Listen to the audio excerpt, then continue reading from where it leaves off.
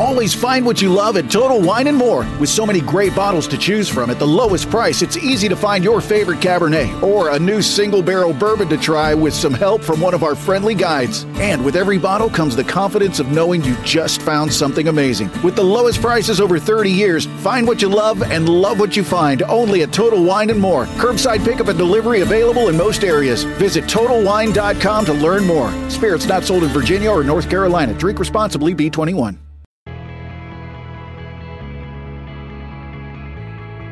This is the Ed Milet Show. All right, welcome back to the show, everybody. I am so excited. I have someone on the show this week that is, I've never had anybody like him on my show in the 400, 500 shows I've done. And I think the reason for it is there's nobody like him actually on the planet Earth.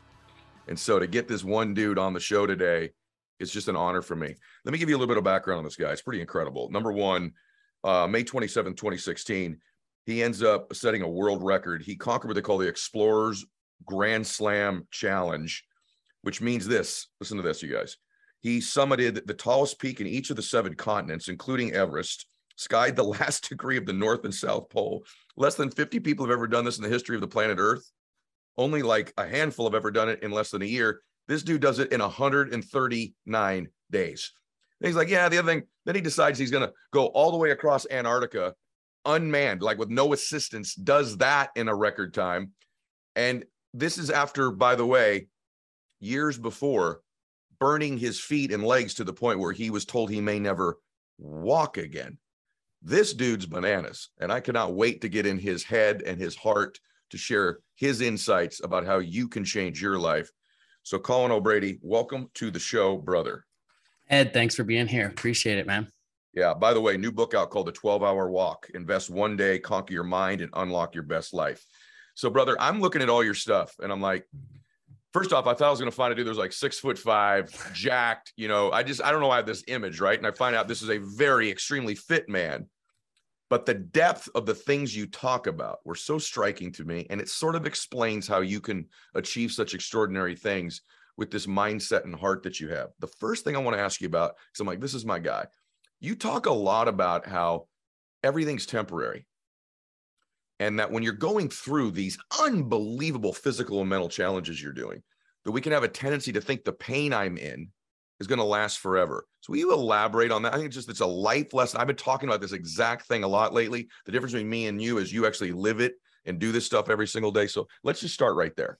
Yeah, no, it's funny what you said. I get that feedback sometimes. You're like, oh, I thought you were gonna be 6'5", like huge jack dude, because I pulled a sled 375 pounds by myself across Antarctica. And people kind of like, I hope you don't take this the wrong way, but you kind of look like, I don't know, like a normal guy. That's right. It's funny, man. But you know what I love to say? I say, and I know you believe this too, the most important muscle any of us have is the 6 inches between our ears. It's our mind, right? Yeah. It is our minds. And every single person has the ability to flex and develop that. And that muscle we can't so easily see within each other. But yeah, I think it's interesting, this idea of pain or this idea of discomfort. So often I think in our lives, we are afraid of experiencing pain. We hedge against it. So I've kind of started to think about life somewhat on this scale of 1 to 10. So 1 being our most painful, our most brutal kind of moments in life, heartbreak, you lose a loved one. You mentioned I was severely burned in a fire and told I would never walk again normally. These are 1s, right? We know what these are. And 10s are the highs, right? Falling in love. For me, setting my world records. For you, putting your book out and absolutely slaying it, big achievements, whatever that is, that's a 10, we want 10s. But what I've realized when I walk solo across Antarctica, I get to the other side, I've lost 50 pounds. I've been out there for 54 days alone. I'm beat up, I'm brutal. And I touch that post on the other side, becoming the first person in history to do this. And it's a 10. And I realized I didn't experience my 10s because of my 1s. In spite of my 1s, I experienced them because of my 1s, because the willingness to take on that temporary discomfort, that temporary pain. And as you said, that shifts. Problem is too often, I think everyone in our modern society, so often we get stuck in what I call the zone of comfortable complacency between 4 and 6, right? between 4 and 6. It's like, I got this job. I don't love it. I don't hate it. I go every single day. I spend all my time doing it. It's just 5, 5, 5 every single day, right? Or you're dating somebody, you've been together for a few years, you're living together. It's not toxic. It's not abusive. It's not a 1, but you're just kind of like going through the motions with this person. It's just a 5, 5, 5. People get stuck in the zone of comfortable complacency because they are hedging so hard against the 1s. I'm so afraid of experiencing a little bit of discomfort, a little bit of pain. But guess what? When you take the 1s off the table, you also take the 10s off the table. So for me, in conclusion of that thought is like, for me, when I experience those 1s, when I experience those downsides, that hardship, that discomfort, I've learned to smile at them, realizing I'm going to embrace the 1s, because guess what? I've done myself a favor. I have opened up the door to a 10. The 1 is temporary as the pendulum swings back to that peak arc of that 10. Oh my gosh, brother. I'm so glad you're here. Like, I mean, I've never heard that in my life before. You can't get the 10s without the 1s. Has there been a time in all of your excursions, your explorations, that was even like a 0.5, meaning like you were out?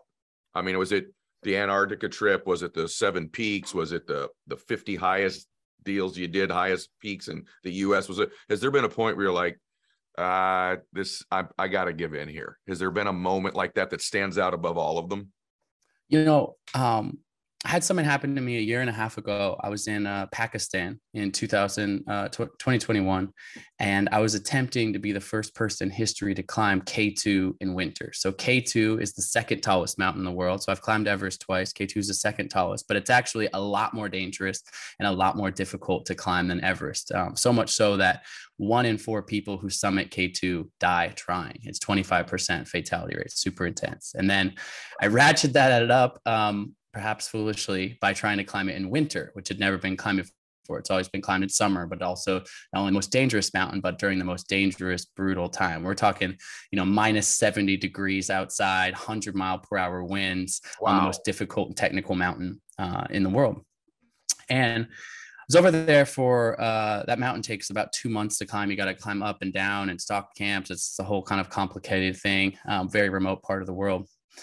And finally, on February 4th of 2021, I'm pushing for the summit. After 2 months, I go up through the various camps. I'm getting to the highest camp in this very historic attempt. And it's too long of a story to tell all the details, but long story short, my climbing partner, a day or two earlier, had turned to me and he said, "Colin, I've got an intuition. I think I might die up here. I'm going to turn around." Wow. And we knew the stakes of this expedition, and we said to each other at sea level before we were, tired and in the moment, whatever, we said, if anyone has that feeling, there's no pressure on the other one. It's not like, "Oh, come on, man, suck it up." It's like, "Yo, I respect your decision." But he says, "Colin, you're climbing amazing. I've never seen you climb so strong. Like, you should go for it."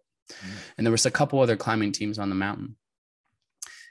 And so I did. I kept climbing. And over the next 2 days, I tapped into the deepest flow state of my entire life. I've been in some powerful flow states where my body is just operating on another level, but this was like nothing. Every move was seamless. I was on these cliff sides of ice and rock where it dropped off 10,000 feet below me. There was no fear. I was tapped in. I was dialed. I was completely in flow.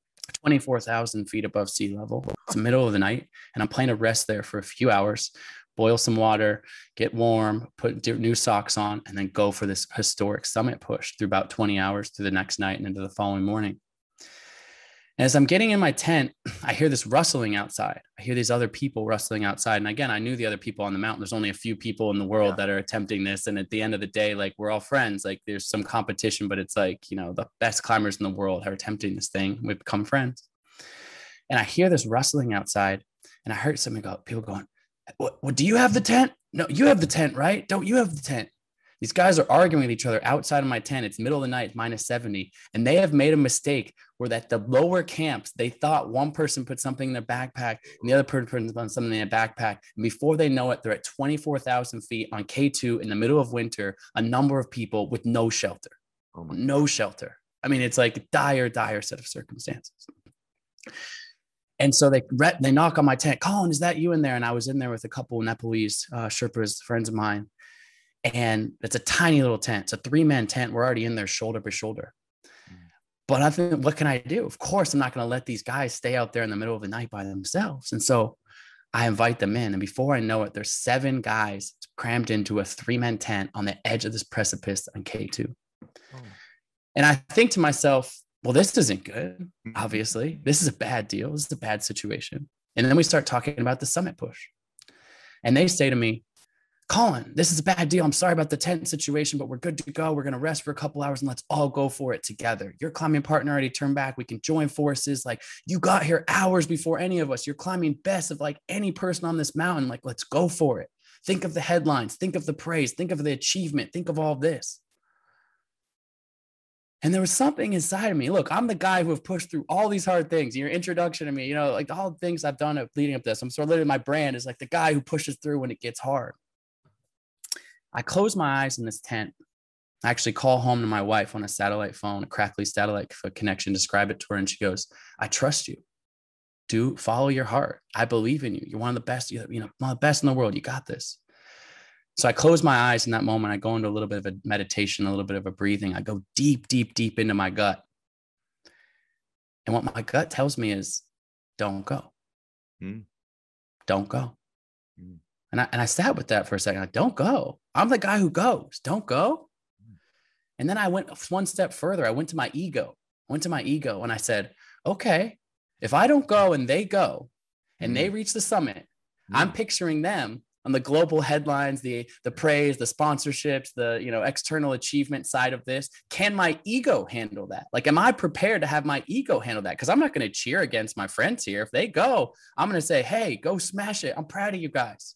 So I played that out, actually felt into that feeling. And the intuition still said, don't go. Don't go. And the second I made that choice and spoke it out loud, my entire body relaxed. I said, you know what? I got to get home to Jenna and Jack. Jack's my dog. Jenna's my beautiful wife. We're trying to start a family right now. And I said, this moment, my intuition is calling me back home. After 2 months on this mountain, achievement just 20 hours away. The guys couldn't believe it. I tell them, I'm not going. They're like, what are you talking about? You're the guy. Well, you're not going. What is going on? You're not going. And I said, I'm not going. There's just something inside of me telling me not to go. I love you guys. I wish you well. I cannot wait to celebrate with you guys back down at base camp tomorrow after you slay this dragon. They step out of the tent. They climb through the night. I rest until sunrise, put on my climbing harness, climb all the way. It takes me hours and hours and hours to climb all the way back down to base camp. And we find out over the next 24 hours that 5 of my friends die on that mountain and never come home. Oh my gosh. Oh my God. And oh my gosh. Your question was about turning back. And I write about this story in richer detail in the 12-Hour Walk, my new book, from the perspective of intuition. I fundamentally believe the power of our minds, the strength of our minds. And one of those things is all sorts of pieces of mindset, as you and I both well know. But one of them is intuition. And more often than not, particularly with the big questions in life, and how the big questions don't have to be life or death on the side of the mountain, but big decisions, right? About love, about life, about inspiration, about purpose. We try to make all these to-do lists. We try to logic through it. Should I do this? If I do A meets B and B meets C and this, and ask all our friends and this and that and the other thing. But don't underestimate the power of the fact that you actually know more often than not in these big decisions. And learning to trust my instincts and my gut over time saved my life 100%. Colin, that's one of the most amazing stories I've ever heard in my life. So I did about 12 to 15 actual hours preparing to talk with you. And the reason is because I became so fascinated by you. I couldn't stop listening and reading and downloading your mindset and your thoughts. And of all that preparation, I knew this was in the book, but I never thought that's what you would say when I asked you that question. That's what blows my mind, because you are the go guy. You were that close, right? And thank God for that intuition. You're a remarkable guy, and God bless them. I'm sorry to hear about that loss. Yeah. That's an incredible freaking story. I wonder when you're doing what you're doing, because this voice you listen to, right? And I think that's so profound that you went within. And I feel like there's this thing in life, and you talk about it so eloquently. I have to imagine you're good at this, better than most. that we do listen to this voice. And oftentimes this voice is like a story we're telling ourselves about our life, right? And I just don't think most people are as cognizant of this story they keep telling themselves and how much they are actually just living out this story that they tell themselves over and over again. I have to imagine you've taken control of that narrative in your life better than most people to have done what you've done. Talk a little bit about that story piece of our lives. So I'm a big believer in this. I think I've heard you say this on social, and I always smile every time that I encounter people that believe this, because we're kindred spirits in this way, which is we are the stories we tell ourselves. We are the stories we tell ourselves. But guess what? You get to choose what story that is, right? You get to choose. Look, I grew up poor. I grew up with very little resources. I figured out a way to say, I still want to climb Mount Everest. I still want to achieve these goals. I still want to figure out how to get myself an education. I got myself into Yale University when I was 17 years old from a public school kid with no money in Portland, Oregon. And I've had great influences. My mother's a strong influence in my life. It's been helpful to help build this mindset, a mindset that I call a possible mindset, an empowered way of thinking that unlocks a life of limitless possibilities. But I'll tell you a story about the stories we tell ourselves. So in 2018, I get this idea that I want to become the first person in history to cross Antarctica solo. Just incredible. I've had set a few world records at this point.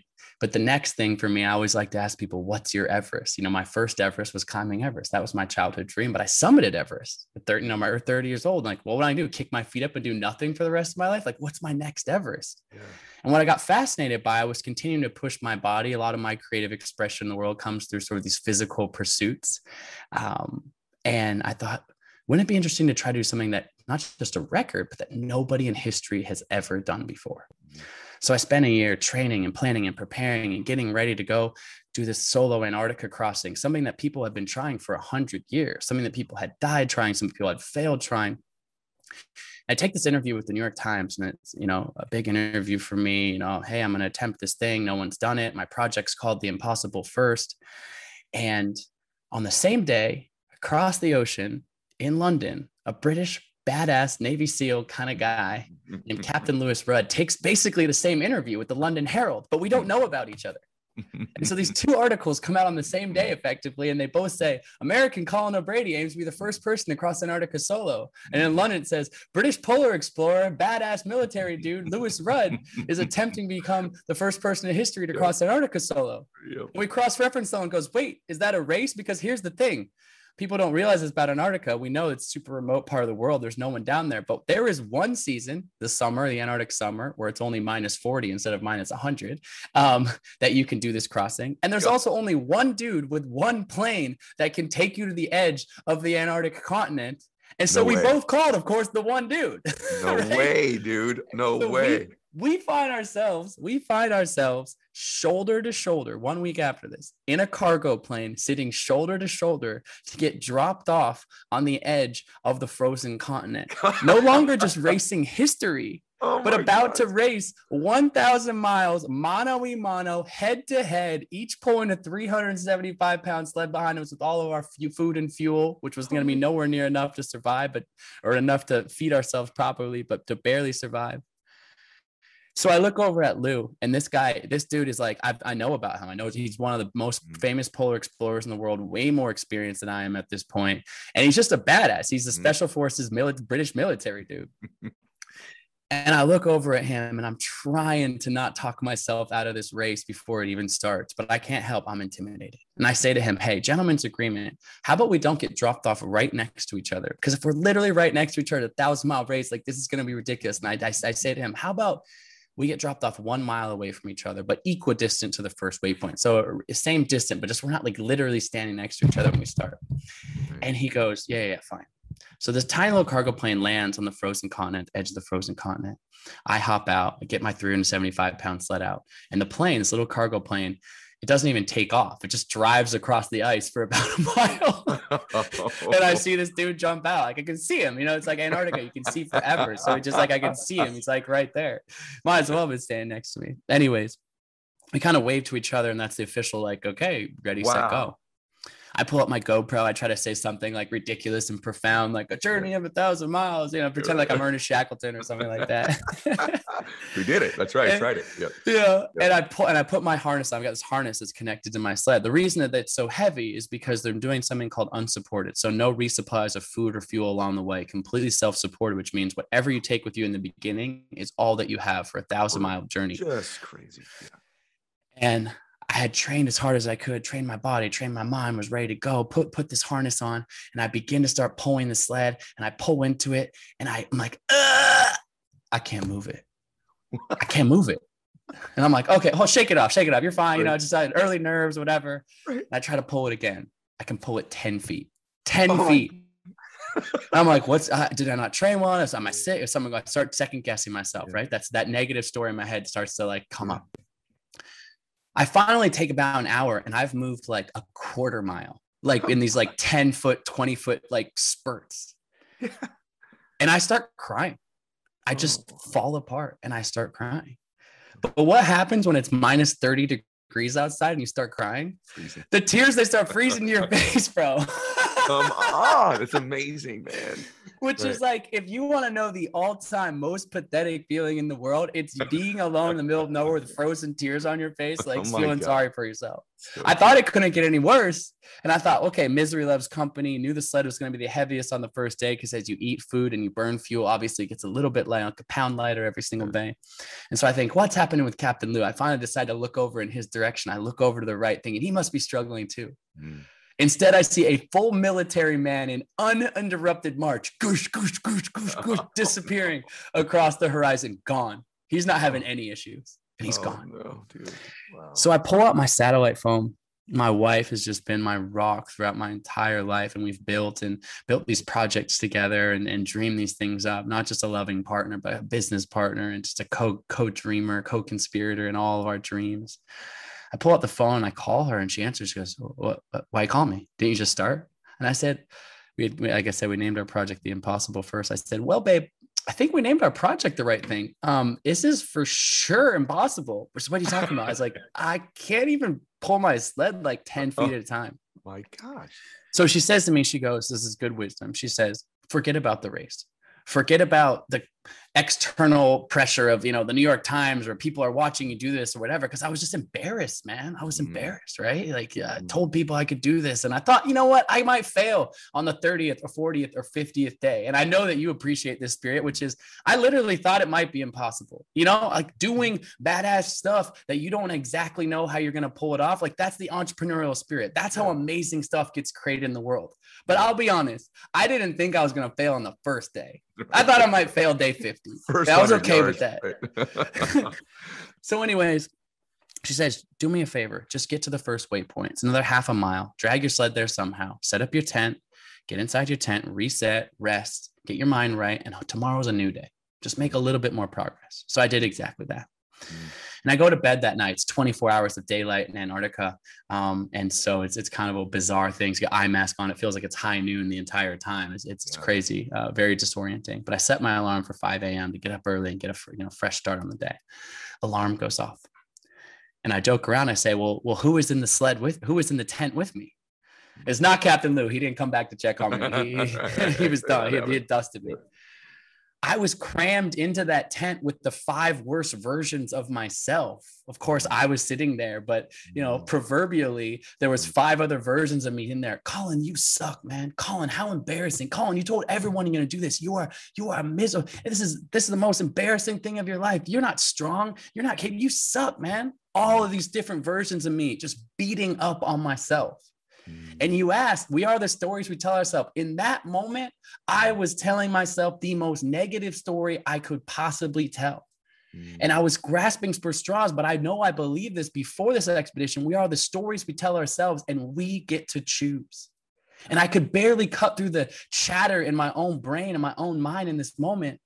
And so I literally got up out of my sleeping bag, got out of my tent into the minus 30-degree cold, put my arms as wide as I could, and not just in my head, but out loud to myself in the endless Antarctica abyss, I yelled, Colin, you are strong. You are capable. And I kept yelling that. You are strong. You are capable, trying to drown out the noise of this. Mm. And look, it's not like it made the next day super easy or the day after that, but it started to rewrite my mindset. It started to allow me to be a little more gentle on myself. It started to, by the end, by day 4, by day 5, by day 6, I started writing, Colin, the story is you're strong and capable and you can make it across this continent. My gosh, bro. And that's the difference, man. We have the choice. We are the stories we tell ourselves. But that story has not been written by somebody else. That story's been written by you. You get to decide. I'm so grateful that I'm here right now. Just so I want to know. I just want to tell you what it's like in my body right now. I'm just really grateful I'm here with you right now. It's really interesting. A lot of people, man, say really inspiring things. You actually did and lived this. He actually did this. It's bananas. And I'm just so grateful. Like any of you listening to this that are telling yourselves these stories, and you got the 5 worst versions of you. Imagine if he can change where he was. By the way, let's just do a little spoiler alert here, and then we're going to get into the 12-hour walk because it's connected to this. But what ends up happening between you and him? What ends up happening? The spoiler alert is I do pass him. I do end up winning the race. 54 days later, I get to the other side of the Antarctic continent. And the 12-hour walk is connected to a moment on day 6. I'll just share that briefly as we talk about this new book. And really, I want everyone listening to realize this new book that I have out. I've written a whole book as New York Times bestselling memoir about the impossible first, about the Antarctica crossing, which is implicitly inspiring in the ways it is as a storytelling. And it's exciting if you're interested in checking that out. But my new book, The 12-Hour Walk, what I'm so excited by is that at its core, I'll entertain the hell out of you. It's got inspiring stories. It's edge of your seat. It's page turning. But this isn't a book about me. I'm not the hero of this story. You, the reader, you, the listener, are the hero of this story. This is a book that is a call to action that invites you to take on something that is accessible out your front door, that in one day will change your life for the better. And as the subtitle of the book says, invest one day, conquer your mind, and unlock your best life. I'm inviting you, and we'll talk more about this, on a 12-hour walk by yourself, alone, no music, no podcast, right out your front door to go deep into your mind and your psyche. But the way, and again, I know we'll loop back on that, but the way that came to be, I told my wife, even when she gave me this great wisdom in Antarctica, get to the next waypoint, reset. I told her, 10 hours is the furthest I could ever pull this damn sled. It's just too heavy. She goes, I'm looking at the spreadsheet, Colin. You don't have enough food for going in only 10 hours. You're not making it far enough. Can you go any further? I go, no, I love you. And I appreciate you're trying to bring out the best of me, but that is my limit. That is my absolute limit of what is possible for me. And on day 6, to my complete and utter surprise, in the midst of a whiteout, I spot a tent in the distance. I can't believe it. I'm pretty sure there's no one else wandering around the middle of Antarctica by themselves. I've actually found this guy, like in case there's somebody else, there's no one there. It's literally the middle of freaking nowhere. And I'm like, wow, I caught up to him. I didn't think I would ever see him again. And I sneak past his tent trying to go quietly in this whiteout, but I hear him he can hear me sliding past, and I hear this coughing and this unzipping of the tent, and Captain Lou pops his head outside and he starts kind of waving at me slow, like he's the king of England or something like that. And I continue on, try to kind of ignore it, keep my head down. And it's really hard to navigate in a whiteout in Antarctica. It's like if you were walking down a dark hallway with your eyes closed, you're going to smack into the wall pretty quick. As humans without visual cues, like you can't walk in a straight line. So I'm staring down at this compass, one step to the right, one step to the left, trying to stay in a straight line. It's so disorienting. Wow. A few hours later, I look behind me, and what do I see? I see Captain Lou 100 feet behind me, but he's got no compass out. He's just staring at me, letting me navigate through the whiteout for him, just chilling, just chilling.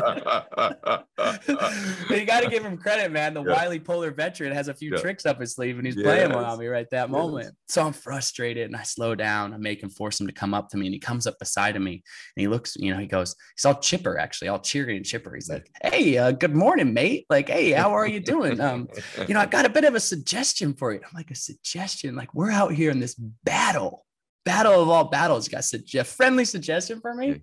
And I stop him there and I say, Lou, I don't wish any ill will on you. We know someone's died trying this. I don't want something bad to happen to you.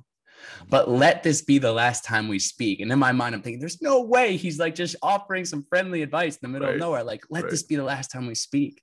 Yeah. And he's got this eye mask on. You know, our faces are completely covered because any exposed skin, we get frostbite in like 2 minutes. So he pulls off his full uncovered face mask so I can see his eyes. And he just looks, his eyes, bears them into me. And he just goes, suit yourself. As if he's like, you know, was going to like give me the keys. All right, suit yourself. Fine. But I'm determined. I'm like, Lou, this is the last time we're ever going to speak. I'll see you later. But the funny thing about saying see you later to a guy who's also pulling a 300-pound sled is like, I'll see you later. And like, we're like walking like one step and we're headed in the same direction, bro. We're like freaking shoulder to shoulder with one another. Like, I'll see you later. Don't talk to me. An hour goes by. He's right next to me. And it's now 7 hours into the day. 8 hours goes by. We're still shoulder to shoulder. If someone was watching this, be like, what are these two dudes doing? Like, we're right next to each other in the middle of nowhere, like pretending like the other one's not there. Wow. 9 hours goes by and I think to myself, I am not going to stop until I finish in front of him. So it no longer matters to me how much time is on the clock. I'm just going to go an hour further than he goes. 10 hours goes by. My limit. I could never pull my sled more than 10 hours. What I just told my wife, I could never do that. 10 hours goes by. I'm determined to keep going. 10 and a half hours goes by, determined to keep going. 11 hours goes by, determined to keep going. He finally reaches down and he pulls out his tent. And I think I've got him, at least for today. I'm going to go one more hour. So I push 1 more hour, 12 hours that day. And as I get into my tent that night, my wife realized what my wife had told me before, Colin, if you want to stay in front, but more importantly, if you actually want to get to the other side without running out of food, having to get evacuated from there, you got to go further. And so I said to myself, well, if I went 12 hours once, can I do it again tomorrow? One more time. Can I do it again on the third day, on the fourth day? And I went 12 hours every single day without taking a break for the next 48 days in a row. Incredible. A recalibration of the limits within me. And so the 12 hours themselves are built upon this, but there's a more of connected tissue to the so-called real world side of this. Weaker. My body got so weak out there. Like I said, I lost 40, 50 pounds, something like that. I had frostbite on my face. My wife didn't even recognize me when I got home because I was so skinny. But my mind got stronger. I deleted almost all my music, all my podcasts. I spent this time in these flow states, exploring them in deep, deep interior of my mind. I was afraid, and that was frightening and scary at first. But ultimately what I found was bliss and peace and a connectedness to what I call infinite love. Call it spirit, call it God, call it whatever you want, the universe. I felt the oneness of humanity, although I was the most lonely, solitude person on the entire planet. In the last week, the last 10 days, in this flow state of solitude of these 12 hours, I felt connected to my wife, to my family, to love, to infinite love in a way that I had never felt before, completely full up. As my body got weaker, my mind got stronger and more connected to my deepest and truest purpose. And it was beautiful, man. It was beautiful. Colin, that's amazing. I want to keep going on this. Do you believe so what you talk about, that story, I'm just watching these two dudes just like inching next to each other, not talking. That just blows my mind. And then somehow the competitive spirit, whatever it is, recalibrates the limits. I hope everyone's listening or watching today, thinking through their own life through your prism. That's where the lessons lie. It's not you can very easily get caught up in Colin's story about how remarkable it is and his incredible ability to tell stories. But I think for the rest of the show, everybody, as you're listening to this man's stories, I want you thinking about yours as you hear his, because that's where the lessons are. That's with your own limitations, the stories you're telling yourself, the 5 versions of you. The first question he asks in the book, and I'm not going to go through all of it in the book, is, what's your Everest? What's your Everest? And by the way, for me, it was really interesting. I said, I know. And then I started to read the chapter. I'm like, you know what? I don't know if I'm as clear on my overall life Everest as I could be. And I'm a guy who does this kind of with people for a living. And the reason that I mention this to everybody is I think the walk may be connected to you getting clearer about your Everest. The walk to me, Colin, is like a metaphor for time with self. And you talk in the book, and you can weave this however you want into the book, but you talk about one of the great gifts of all these explorations you've had and the meditation you do is awareness of self. Yes. And I feel like, man, like there's this story that we tell ourselves, which is just this version we've created of us. But then there's all these distractions. There's our worries, there's our fears, there's technology, and the technology, the TV, the social media, the relationships, our angst, our financial issues, all this. They're all really diversions of awareness of self. There's millions of things sort of collaborating to distract us from ourselves. And I think that's the profound power of this book, is that it fights against that. So talk about awareness of self and how it's tied into the profound nature of the book and the work you do. Totally. And I love what you said at the top of that comment, which is I share these stories. I don't need to be patted on the back. Oh, Colin, you did this. You walked across Antarctica. The reason I'm passionate about storytelling and sharing in the ways this is because of you, the listener, because of you, the reader of the book. This is only my one shared experience. And guess what's amazing about life? We all have epic stories. We all have a life story that we're living and that we're authoring. And we all have so much to learn from each other. And the 12-hour walk, the book, the concept, the call to action, the global movement, this is about you. And I'll get into how that connects. So I get back from Antarctica and I'm riding high, man. Not just, a bunch of external praise, made millions of dollars, blah, blah, blah, whatever. But when I say I'm riding high, just emotionally, I'm just good spiritually in a good place with myself. That self-awareness is just, wow, opened up my eyes. Bunch of good things happen for the next couple of years. I do another world record where I row a boat across Drake Passage, the most dangerous stretch of ocean in the world. Big Discovery Channel documentary. My next book becomes a New York Times bestseller. Things are going well for me. And then COVID hits. March of 2020. I'm on the middle of that book tour. Canceled. I've got a big expedition in Nepal that's going to be filmed, all those things, canceled. And I don't pretend my expedition, my book tour being canceled, at least the world's problems in this moment. Right. People are dying, the borders are closing. But I'm locked now in my house, completely different than the path that I thought that I was walking down, disrupted, like we all were, March, April, May of 2020. We all remember that moment, right? Yep. My wife and I go to the Oregon coast. My family has a small cabin, and that's where we spend our time locked down, just our dog, me and my wife. And at one point, my wife looks over at me and she's not used to seeing this side of me, but she goes, "I'm worried about you." I said, "What are you talking about?" She goes, "Colin, you haven't changed out of your pajamas in 3 days. And you're literally just sitting there doom scrolling social media and the news. Every 5 minutes, I'm announcing, did you see the borders closing here? Do you see this person died? I'm so worried about my grandparents. I'm so worried about my parents." Just in this spiral of fear. And it was a crazy time, right? And a very uncertain, anxietous time. But I had completely lost that center of myself that I had found in Antarctica. And I had gone down this path of anxiety, of fear, of just not feeling centered. And she was right. Again, my wife, just my anchor, my rock. She was right. And so I sat with myself that day and I said, when was the last time that I felt connected to self, peaceful, less anxietous? And I said, crazy enough, despite the minus 40-degree temperatures and this 70 per hour winds in my face, whatever, it was those last 10 days in Antarctica. What was I doing during that time? Well, I guess I was just walking alone in silence. And so I said to my wife, maybe this sounds ridiculous, but she always laughs because you see me do so many seemingly ridiculous things. And I say, "I'm going to be gone all day tomorrow." She goes, "Okay, it's a lockdown. Like, where are you going?" And I said, "I'm just going to walk out the front door. And I'm going to walk for, 12 hours. I'll see you at dinner." Just like I did in Antarctica. She's like, "Great." So I walk out my front door that next day. 20 minutes into the walk, my phone buzzes in my pocket. My best friend is texting me about something. And I pull my phone out and I'm about to text him back. And I think to myself, like, what am I doing? I've been doom scrolling my news. I've been staring at my social media. I've been in my notifications and all this kind of stuff. I don't need my phone today. So I put it on airplane mode. And for the next 12 hours, I walk in silence, no music, no podcasts, no inputs. I take breaks, I rest, but I'm alone with my thoughts this entire time. And I walk back in the door of this cabin. My dog jumps up on me. And my wife goes, "You're back." And I said, yeah. I told you, I was coming back around dinner time. And she goes, no, you're back. You're back. She could just see it in me. I hadn't even said a word, but just my spirit was back. And I said, "You're right. This is the best that I've felt in a long time." Now, to be honest, I didn't think too much of it because I thought to myself, great, I'm the guy who walked across Antarctica and walked all this time and spent all this time alone. Like, it was a good check-in, a good reset for me. I'm happy about that. Because COVID kept unfolding, we had so many friends, as we all did, friends, colleagues, family members who were going through hard times. And I just started mentioning this to people. Hey, I know this might sound crazy, but turn my phone off and went outside for 12 hours and walked by myself. Maybe you should try it.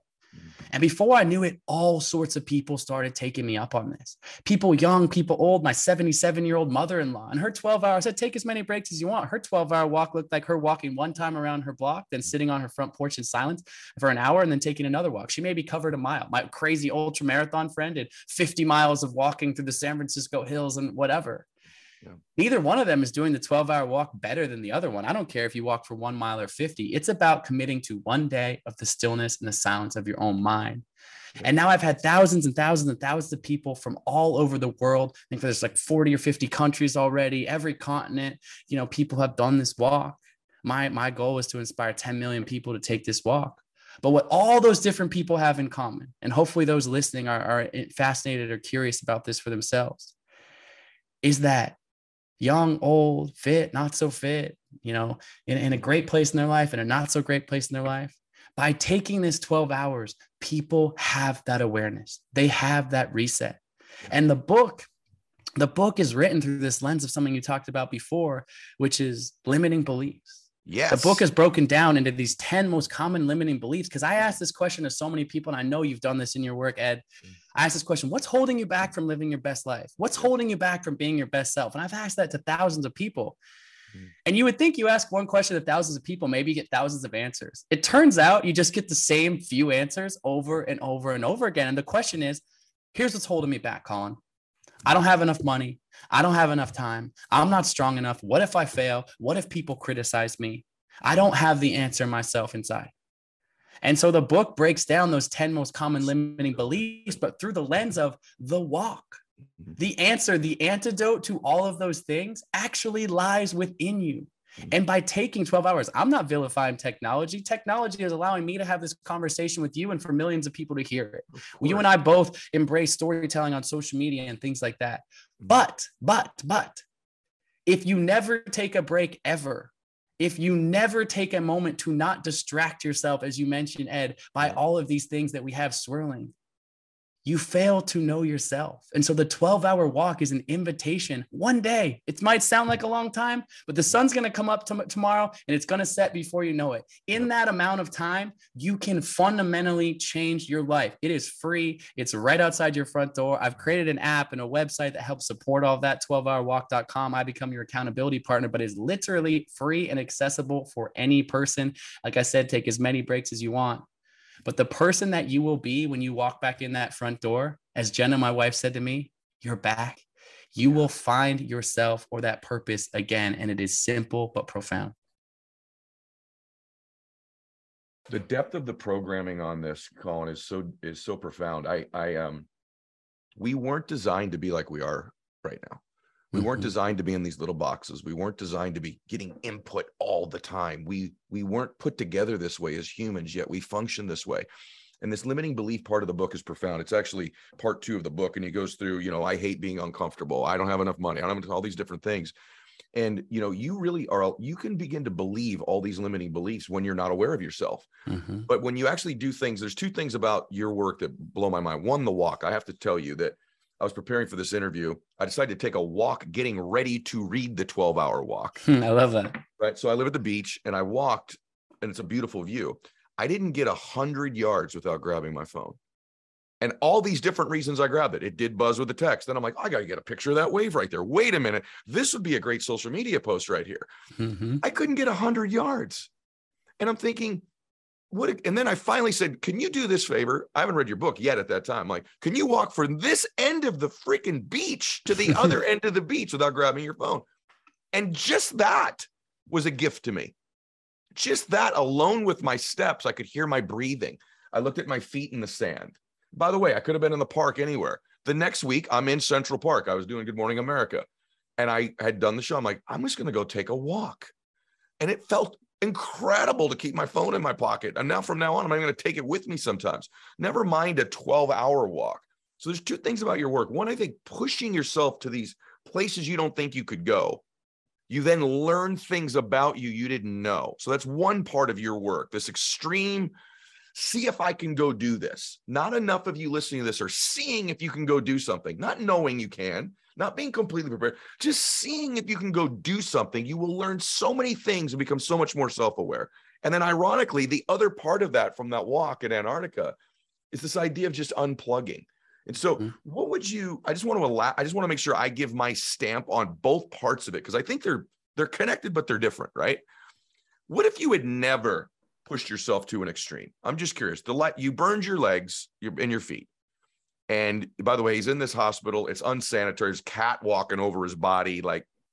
And again, his mom comes. And what if after that, because he decides, by the way, I just got to give this away to everybody. It blows my mind. He's like, his mom says, "What's your Everest?" Basically, while he's laying there. And he's like, "I don't know. I'm never going to get out of here. I'm never going to walk again." And I'll just speak it for Colin. Colin says, "I'll do a triathlon." 18 months later, this dude does a triathlon after he was told he could never walk again. And he freaking wins it.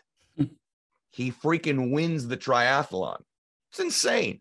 And then you've gone on. What if you had never pushed yourself, never known what you were capable of? Because there's a lot of people, Colin, that go through this whole life in the 5-6 range, never knowing what they're capable of. What if you had never done that in your life? How much different do you think you would be? Your marriage would be. You as a person would be. I don't know if you ever sit back and think about that. What if I'd have never seen what I was capable of?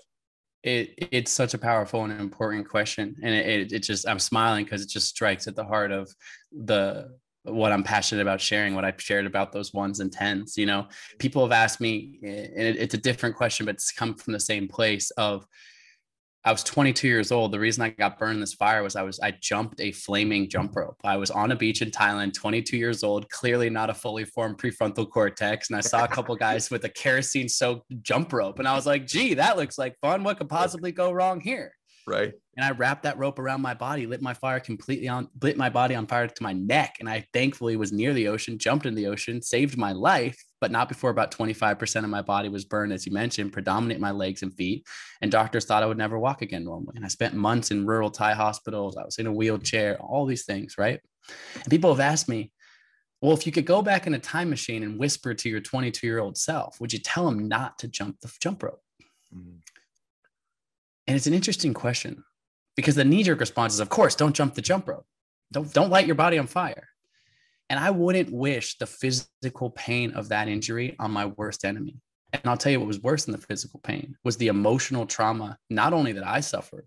My mom, thank God, she saved me from that mess, but she also had to stare and see her child severely burned in a place where no one spoke the language, in the middle of nowhere, that she couldn't move, and the hurt that caused her and my family. So on one hand, I wouldn't want to cause that hurt to anyone in my family. But here's the thing. I learned some of life's most valuable lessons from the resilience gained to recover from that, from having that specific goal, at least for me, which was a triathlon. And so that's all to say, I sit here with 10 world records, and we're not talking about the 10 world records that I set before I stupidly burned myself in a fire and screwed up my entire life. Mm-hmm. I set those records after that burn, and I only could have walked across Antarctica if I had burned myself in the fire. And forget about the external achievement. I love that you brought up marriage into this. Mm-hmm. I show up for my wife with love and compassion and grace, and I don't always get it right. I'm not perfect. But I am a better person because I have sought out what the limitations and the challenges, and I've suffered some. And so it's a weird thing. I know you were, I was just listening to your most recent episode with Eric, the hip hop preacher. Love that dude. What a guy. Yeah. And you're saying to him, he's like, he's been homeless. And he's been in the Four Seasons, Yeah. He's been illiterate and he's got a PhD. Yeah. There is something about pushing the edges of what we're capable of in any given moment that teaches us so much about life. And that's why people ask me, even after I share a story about 5 of my friends dying, 5 of my friends died. There's not a day that goes by. I tear up often still 18 months later, thinking about the tragedy of that moment that I shared. And people sometimes ask me, they say, hey, Colin, aren't you afraid of dying? I think about it. Yeah, I'm afraid of dying. I'm super afraid of dying. This life is such a gift. I am afraid of dying. But you know what I'm more afraid of? I'm afraid of not living. I'm afraid of not living. And just sitting there in that 5, day after day after day, and never seeing what you're capable of, and never seeing what you can create, and never feeling into your full potential, even if to feel into that hurts a little bit for a moment in time, those 1s, those 2s, those 3s. That is the juice of life. That's the spice. And the 12-hour walk, even the walk itself, is a metaphor for this experience. Guess what? If you walk for 12 hours, even if you take a ton of breaks, your feet are going to get tired at some point. You might be a little bit out of your comfort zone in terms of bring some food with you, bring some water. You might be a little dehydrated. You might get a blister on your foot. You might be tired. You might think to yourself, I hate being alone. This is uncomfortable. Yes, you are likely going to experience some ones, some twos, some threes on that day. But how many 5 days over the last 365 can you not even remember? What'd you do last Tuesday? What'd you do a month ago? What'd you do 2 months ago? There are so many days in our life that don't even imprint and register in our memory because they're just because you're not alive. You're not fully living. You take this 12-hour walk, you're going to seek some discomfort. It is going to be challenging at times. But I guess you what? If I asked you a year from now, 5 years from now, 10 years from now, have you ever walked very far? You know what? 10 years ago, I did walk by myself alone in silence. It's not going to be a 5-day. You're going to feel some ones, some twos, some threes. But every person I know to get back to their front door, every person I know that wakes up in their bed the following day with a few sore muscles, it's a 7, it's an 8, more often than not, a 9, a 10. Thank you. I felt alive. I am not afraid of dying as I am afraid of not living. Oh my gosh, Colin. Again, I just have to tell you, I'm so grateful I'm sharing this time with you, brother. I feel the exact same, man. Yeah, so brother, fun to be here with you. When you're talking, I think about this thing I say often, which is extremity expands capacity. When you do something to what you think is an extreme, you expand your capacity to do extreme things, even if they don't seem very significant to you. And then I think about, this might be an ironic thing I just wanted to tell you when I was prepping, and take this the right way. And I know that I just say it the way I mean it. I don't no grain of salt. This is a dude who struggled to jump rope with some fire, right? I know you're a college swimmer, but and the same dude who couldn't jump rope with some fire that almost ended his life is now doing world records across Antarctica, climbing peaks, doing the Grand Slam. So it's amazing. I think oftentimes we think, well, I'm not very good at something now, so I'll never be good at it. Well, this is a dude who didn't even jump rope correctly when he was 22 years old. I know there was fire with it and all that, but then to think that same dude is now the dude shattering all these records that literally no physical living human being has ever done before, is a dude who couldn't get the jump rope thing right when he's 22 in Thailand. Do you ever think about that? That proves extremity expands capacity, right? Well, I'll go one step further, which is after the Antarctica crossing, I had a lot of doors open to me. There was so much press, media, 2 billion media impressions, was most widely viewed expedition in modern history. And of course, that's going to open some doors, right? Yeah. And it was a beautiful experience, a beautiful moment in time that I'm deeply humbled and grateful for. We was able to build a very successful and lucrative series of businesses on the back of that, et cetera, et cetera. But I decide that Barry's, what's your next expedition?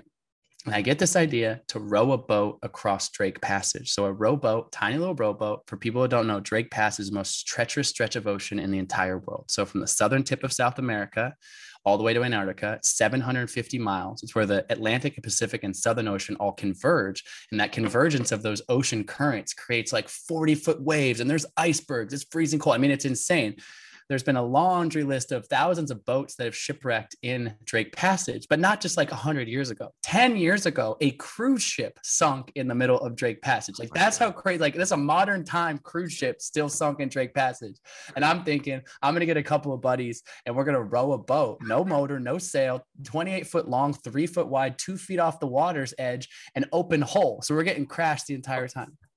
So I go to discuss Discovery Channel. It's I want to film your next thing, whatever it is. Tell me what it is. And so I go to them and I say, well, our next thing is a rowboat crossing of Drake Passage. No one's ever done it. And they say, great.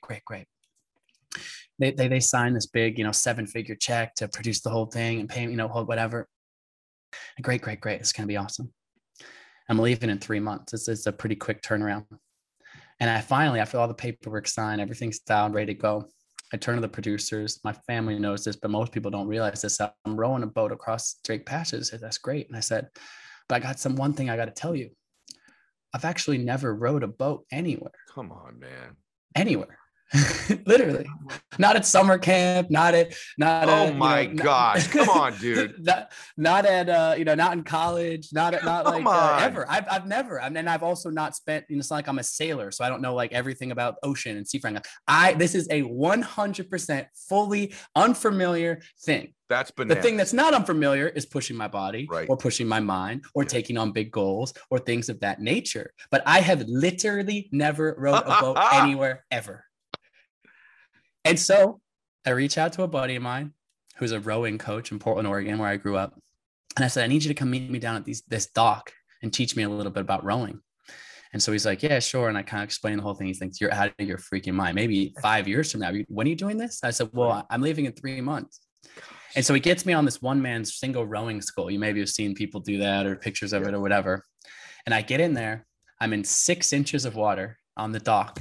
I try to take my first stroke and I fall flat on my face. I literally fall out of the boat and I'm like flailing around in 6 inches of water. And I stand up soaking wet. And this is that moment where you go like, either I am an idiot. And of course, this is an extreme example. I'm never going to be a rower. But here's the thing. I said to him, I look at him and I go, well, I guess I'm not a rower. But one word changes that. I guess I'm not a rower. Yet. I'm not a rower yet. We've got 3 months for that. And that is everything, right? We talk about growth mindset. That is it. I'm not, whatever you are right now, no matter what age you are, you're listening to this podcast, wherever you are, your hopes, your dreams, your Mount Everest, what's your Everest? You haven't reached the summit of your Mount Everest yet. Here's the thing. Kobe Bryant had to shoot his first hoop at some point. Stephen King had to sit down and write the first paragraph of his first novel before he could write 65 of the best-selling books of all time. Meryl Streep had to try out for her school play. All of these people were not at the top of their game when they came out of the womb. But at some point, they chose to say in their identity, in their own confidence, in their own strength, in the story that they are writing about themselves, I am not this yet, but I can be and become anything I set my mind to. And 3 months later, I became the first person in history to row a boat successfully across the most treacherous stretch of ocean in the world. You can see the documentary Discovery Plus, as it's called, The Impossible Row, if you want to see me get bashed around in some crazy ass situation in the middle of the ocean. Dude, but we can be and become anything we set our minds to. And that's the truth. That's just unbelievable. And the way you tell the story and weave in the point, it's just so freaking good. I really do believe this too. The people that I know that are the most happy and successful, or just one or the other, have a lower threshold of how good or how prepared they think they have to be before they actually start something. And the people that aren't very happy or that aren't very successful have this massive threshold of what they think they have to know to just begin. And so they don't begin, to your point. Now that is rather mind-blowing. It's like Rob O'Neill was on my show, Kill Bin Laden. He didn't know how to swim weeks before becoming a Navy SEAL. Wow. Then I have you on and you're telling me I've never rowed a boat and you're doing something that freaking bananas. It just blows my mind, bro. Let me ask you a couple last things, because I want to make sure that everyone gets this book too. But what would be next for you? I'm sitting here going, what the heck else can you do, dude? Like, so is there something brewing in that brain of yours right now that's the next thing that you're working on? This is the most sincere answer. There's 2 things that I'm working on right now. Will I set other world records or certainly push my body in other expeditions? Yes, I'm passionate about that, and that's always going to light me up, or at least will for this chapter and multiple more chapters of my life. There's 2 things that I'm most focused on. I ask myself this question often, Colin, what's your biggest Everest? And I write this at the end of this book. Yeah. One is starting a family. My next Everest is I want to have children. Yeah. Now, that doesn't mean I'm not going to also do expeditions and continue to run my businesses and continue to strive. Mm-hmm. But my heart is really passionate about that. And the other thing is truly, truly, truly, my next Everest in this regard is to inspire 10 million people to take the 12-hour walk. That's my goal. That's my Everest in this moment. And again, I do things in parallel. So I'm also, yes, I'm building other expeditions, and yes, I'm building other things, but I am passionate about that. And the question is why? Well, I know this because I know about your work and what you do. Just because you have these personal tools within yourself, Ed Milet, the badass, the genius, the creative, the amazing entrepreneur, you sit here passionately wanting to share with other people because the ripple effect of positivity and uplifting that we can have in the world. For me, the 10 million people doing the walk, like I said, get the book. I'd love for you to pick up the book, 12hourwalk.com, sign up for the walk. It will change your life. But it's not like I get $1 for every single person who does the walk. It is free. It's outside your front door. There's no barriers to entry on purpose. So why do I care so much? Because I believe 10 million more people on this planet knowing themselves better, the ripple effect of positivity through your community as a spouse, as a colleague, as a human being on this planet will lift the collective energy in a positive way. And I'm passionate about, yes, pushing myself, and I'll continue to do that. But right now, my biggest Everest is to inspire that change in the world at scale. Because it's so crazy to me. We all have this ability. We actually all have access to it. I'm not saying, hey, wait till you have $1 million and you can fly to the other side of the world to do the thing, whatever. I am literally saying, put on your running shoes, commit to a day, sign up on my website, and walk out your front door. And if every single person took just 12 hours to look inward for themselves, the planet, the world that we live in would be in a better place. More innovation, more creativity, more trust, more love, more compassion, more empathy. My gosh.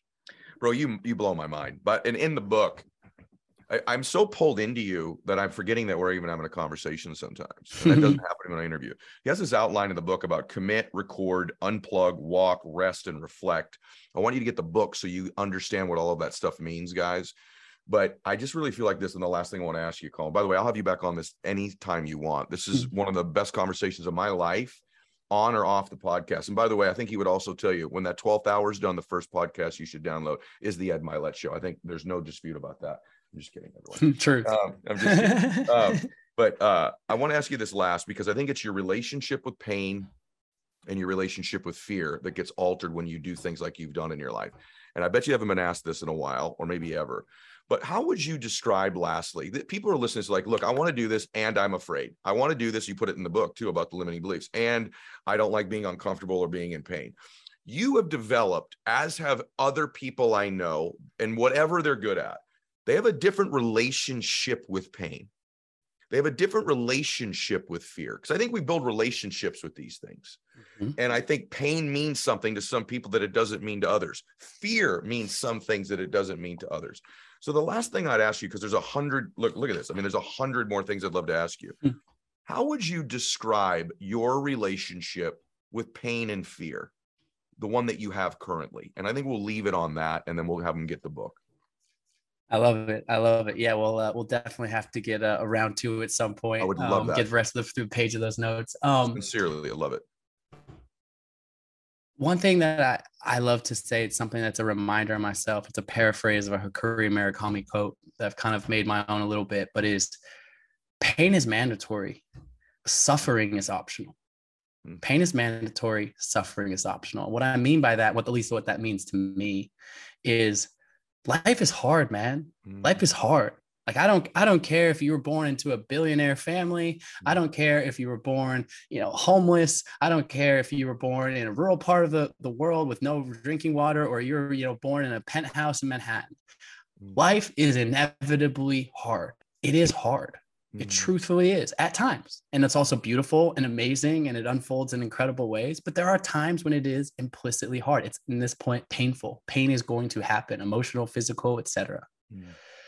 But we get to choose. In those moments, it's so easy to start asking ourselves questions. Is painful. Should I give up? Why me? Why is this happening to me? This shouldn't be done. All the things, right? But I've come to realize that truly one question only matters when facing these great obstacles or this pain, which is, how will you respond? How will you respond? You have a choice in this moment. Is it, are you going to choose fear? You're going to lean into fear of this moment, or are you going to lean into love? Is that moment of, like I said, embrace the ones? Is this an insurmountable obstacle that you just want to do everything to avoid? Or is this a huge opportunity for growth? You get to decide. The objective thing of the pain is going to happen to you at some point or many points throughout your life. But you get to choose if you're going to apply that to suffering. to suffering. That's your choice. That's so. And so for me, that's my relationship with fear and pain, man, is that they are inevitable, but we can use them as fire, as fuel to make ourselves stronger and more realized and to feel that juice of actually being alive. I'm so glad I asked you that, man. I got all kinds of questions. I want to know what a relationship with a Sherpa is like after you've gone through that journey. There's all these things I want to know from you. So we're going to have you back on again. Listen, first of all, I just want to say this. I want you to hear me. Thank you. Thank you. I'm so grateful that you spent this hour with me and the people I love so much in our audience here today, bro. So thank you so much for being here. Secondly, go ahead. You were going to say something. I was just going to say thank you, man. It's an honor to sit down with you. Like I said, I've long admired your work, and we have many mutual friends overlapping in our community. So it's so fun to be here and sit with you, and your positivity, your joy, what you bring to the world is so impactful and so beautiful. So it's an honor, my friend. Thank you. And now I count you as a friend. And the second thing I want to tell everybody is that you need to go do the 12-hour walk and go pick up the book, The 12-Hour Walk. This is one of these things where yours was great. There ain't another book like it. You ain't never heard this before. There's another book like this. This is just another one of those, oh, it reminds me of that. Nah, this doesn't remind you of anything. And so please go get Colin's book. Follow him on social media. And everyone share this show. This is something people need to hear, what we covered today. And I implore you to share it. We are the fastest growing show in the world because all of you share the show. So please make sure that you go get Colin's book and you participate in the 12-hour walk as well. Colin, thank you again, brother. And everybody out there, God bless you. Max out your life. This is the Ed Milet Show.